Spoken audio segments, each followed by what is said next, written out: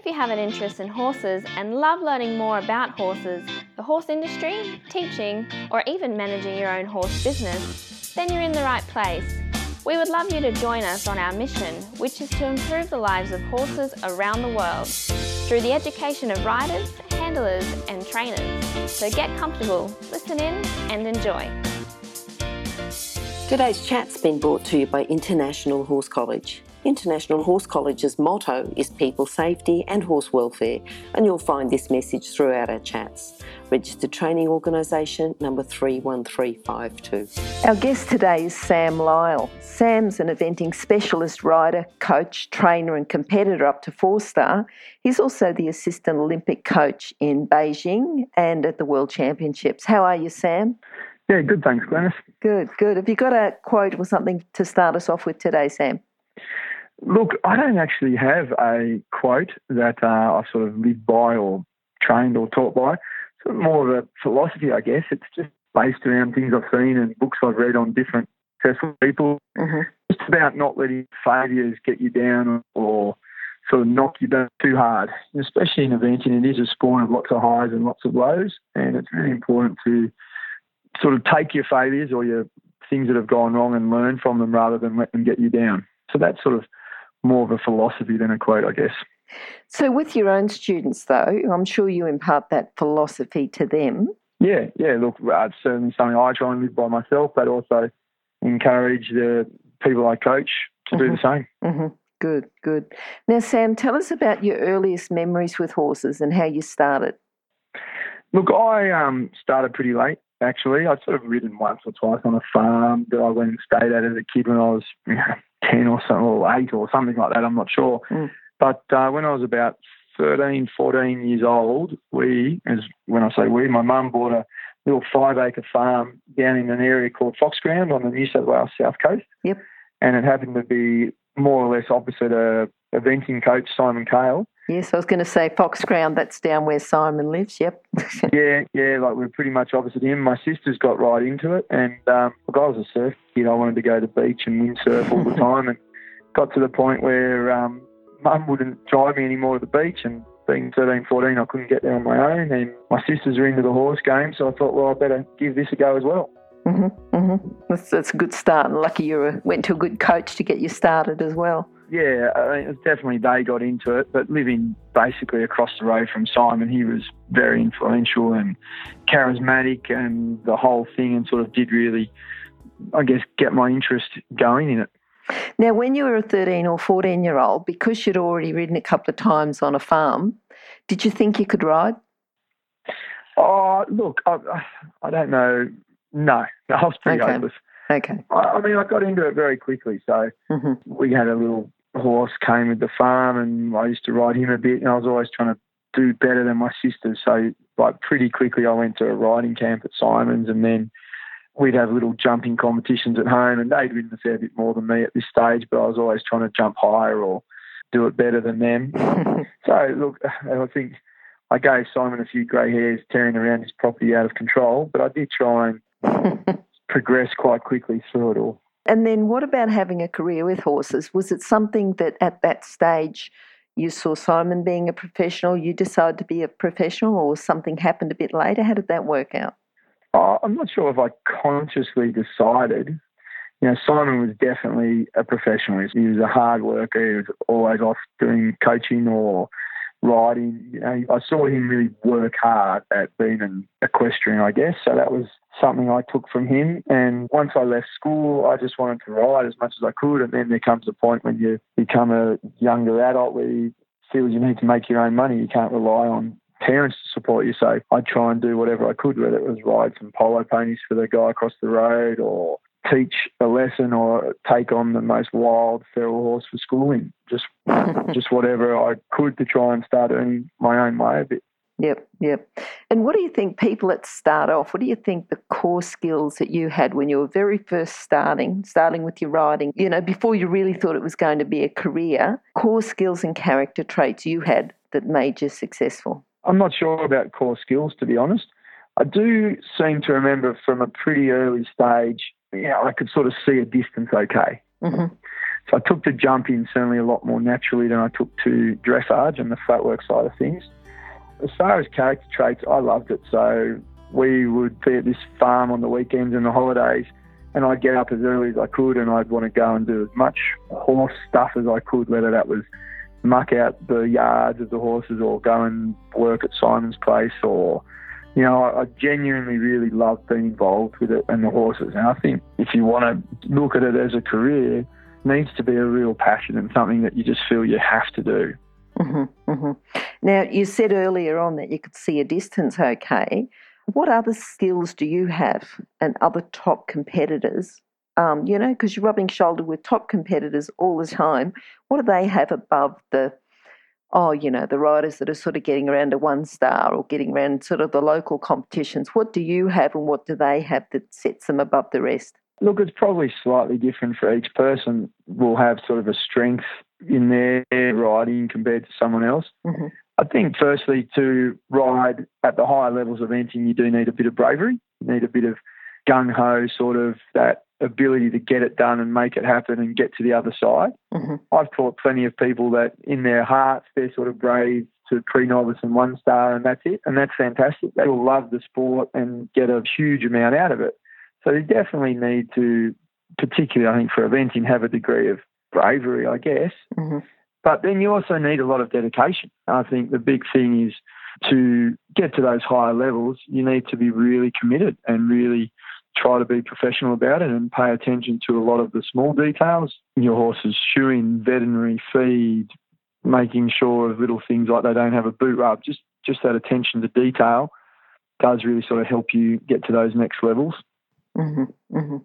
And then what do you think is the best thing about being in the horse industry? Obviously, it's the working with the horses. Mm. I do enjoy being my own boss. Yep. Definitely, my wife and I, we have a property, and being my own boss on it, it's got its disadvantages as well. But I do like waking up and going outside, and I'm at work. I don't have to commute, and I don't have to go and answer to people. Mm-hmm, mm-hmm. But ultimately, it's the working with horses. It's the getting to be part of their lives and try and train them, and the enjoyment that brings you when you go well with them. Yep. And that partnership you can bond with them. It sounds a bit cheesy to say that. That partnership, that's some of my best parts of the sport, are when you feel you're really going great together with a horse that you've put a lot of time and training into, and he or she, you know, the horse is trying really hard for you, and you feel that connection with it. Yep.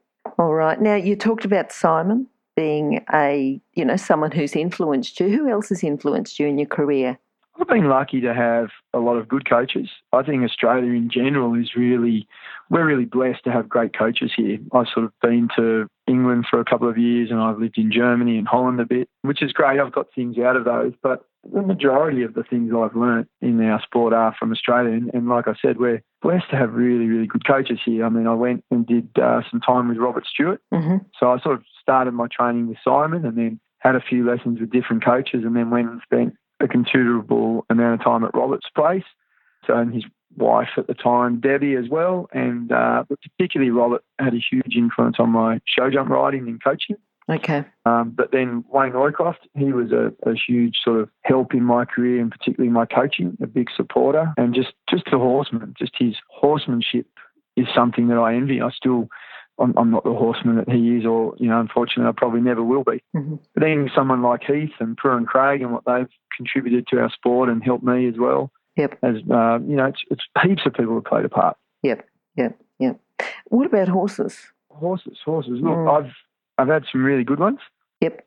Certainly my first couple, which were bought sort of through Simon, or one of them was a horse, Foxground Findara, that Simon had campaigned to 1 star level, and then another one we bought through Simon, Foxground Dusky Song. They were my first 2 horses that got me through to ultimately 3 and 4 star level. And look, I look back on them and I took them for granted, I guess, just how good they were and how much they helped me and taught me and what good jumpers they were. They, I guess, were in a way probably the 2 biggest influences on my career, because I think if I hadn't had them and had horses with that talent to make the mistakes on and to learn the riding at the higher levels, I may or may not have continued in the sport. But I've had some other very good horses since then, but I'd say those 2 played the biggest role in helping me get into the sport for sure. So you place a pretty high importance then on getting horses that can take riders around. How old were you when you had them? Look, I was lucky. So I started riding at 13 or 14 and probably Findara, who called Nani, probably about 16. So I sort of, within 2 years, was riding 1 star on him, and then another year or two later than that, doing 2 and 3 stars on him. Yep. And he was just an unbelievable horse. So when he retired from eventing, he then went to Jamie Coleman's daughter and then Rod Brown's daughter, and they both jumped junior national show jump classes on him. I think one might have won and one was second, one of the 2 girls. He's just a lovely, lovely horse. And I was lucky to get him really early on and do my first, 1 stars, 2 stars, first everything really on him. Yeah. What do you think your proudest moment's been? Proudest moments. Look, I guess some of my biggest successes came too many years ago now. I remember doing the Sydney Test event, which obviously that's nearly 20 years ago, I think. And I had a horse there that was really green, and I rode him around the 2 star, and it was sort of a big deal for us going to this new venue, and everyone was so excited about the Olympics. And I sort of came away from that event. I finished 3rd, but behind 2 way more experienced and very good horses.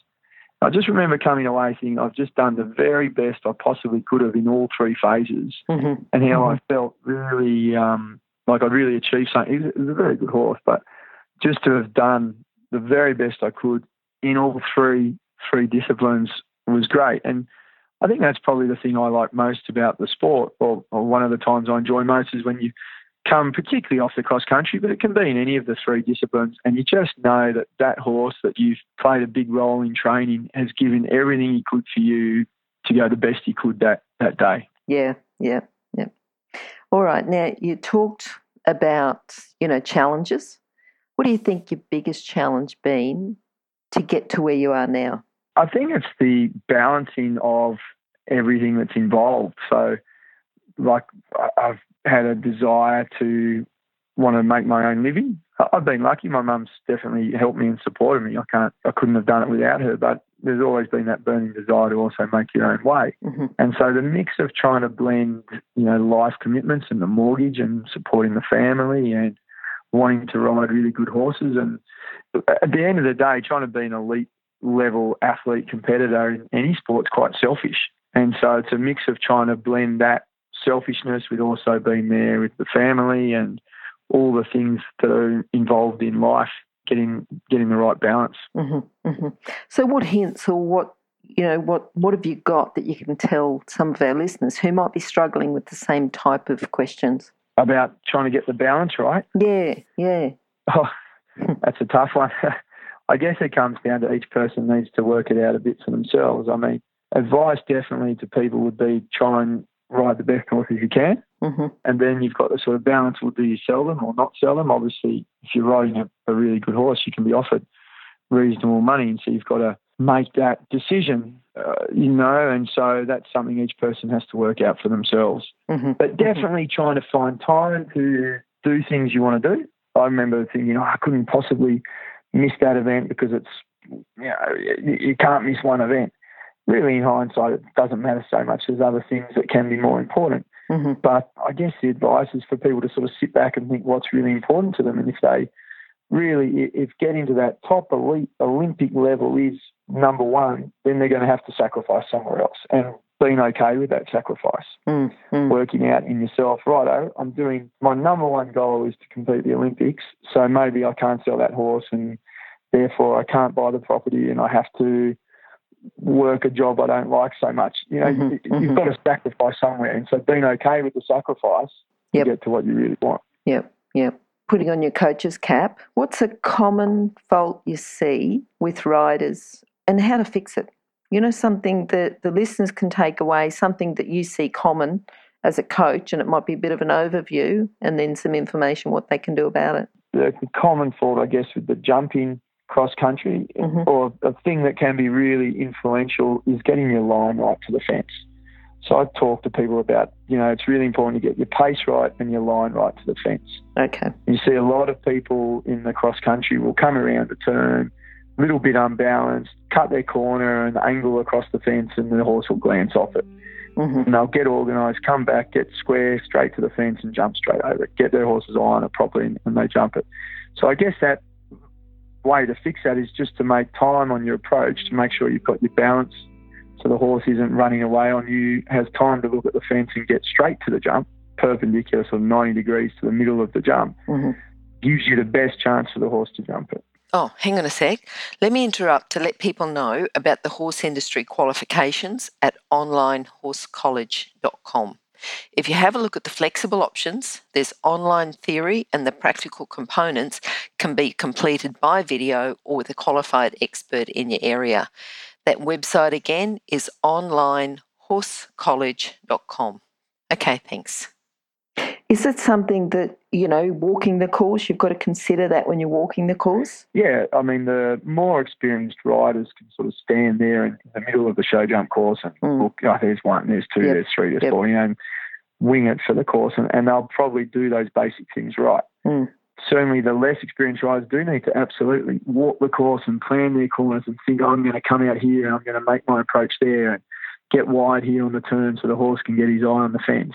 And it's the same for cross-country when I'm walking with less experienced people. I tell them, don't just walk, here's number one, there's number two. You've got to actually walk. I'm going to walk here and this is where I'm going to ride and I'm going to come out and then my horse can see the fence here and then I'm going to land and go down between those two trees and then I'm going to stay out and there's number three. So absolutely, when you walk the course, you can plan where you want to ride to get straight to the fence. Yep. Okay, Sam, now have you got a book that you can recommend to our listeners just to complement their training? The German dressage one is the Principles of Riding. Yep. That's definitely a good basic overview. I haven't read, I found in my own riding, my own learning, I'm not great at reading a book and then going and sitting on the horse and going, that's what you do. I was reading a thing the other day about the half halt and I got it intellectually, everything that was being said, and then I went out and I rode the next day and I have to say I don't think I rode any better. I'm much better at practicing and trying to feel it and things like that. So I haven't read a lot of books about riding, but definitely that is one I have read and it does give you a good fundamental appreciation of it. Yeah, okay. All right, that's good. Now, Sam, what are you looking forward to at the moment? What does your future hold? I'm actually really excited about this year. I've got a couple of new horses and that's something that part of that, getting the balance right. And, I want to really think it's important for young riders as well to make sure they get on the right horses and good horses. And so I'm trying to do that myself, get on some that are, some better horses and try and beat people like Shane a bit more. So I've got a few this year that I'm excited about. So I'm actually really fired up for this season to see how they go. Good. All right. Now, just in a few sentences, just summarise your philosophy with horses. Look, I guess I look at it as it's our job as riders to try and teach the horse to understand what we want them to do. So across the three disciplines of eventing, the common thing that I think about is my job is to try and teach the horse to understand what I want them to do when I ask them. So trying to be clear with the age that if you put your left leg on, you expect them to move their body to the right or whatever it is. Just try to be very clear with what you're asking so that it's easier for them to understand what you expect of them. Okay. That would be my overall philosophy. All right, that sounds fairly straightforward and I'm sure that with practice... Yeah, it's much easier to say sometimes than to... Yeah. But I suppose if you've got that underlying philosophy, it's easy then to just build on that. Yeah. And Sam, how can people contact you? Look, we have a website, lyleequestrian.com, I think it is. Lyle Equestrian comes up, and there's a Facebook page as well. We'll get those links and put them on your page at Horse Chats, which will be horsechats.com/Sam Lyle, or else just go to horsechats.com and search for Sam. Sam, thanks very much for talking to us today. I'm sure that your level of expertise, people will want to listen to this a couple of times just to make sure that they've got all the details that you've been able to give us. And, certainly appreciate your time. It's been great talking to you, so thank you. Pleasure. Thanks, Glenys. Okay. Bye-bye. Bye. If you've enjoyed this chat, then please comment, rate and subscribe. If you'd like any changes or recommendations for guests, then please contact us through horsechats.com. And while you're online, have a look at the government accredited courses at internationalhorsecollege.com. Registered Training Organisation 31352. Remember that our comments and instructions are general in nature and do not take into consideration your individual horses or your individual ability and circumstances. If you enjoyed this podcast, then please leave your comment below.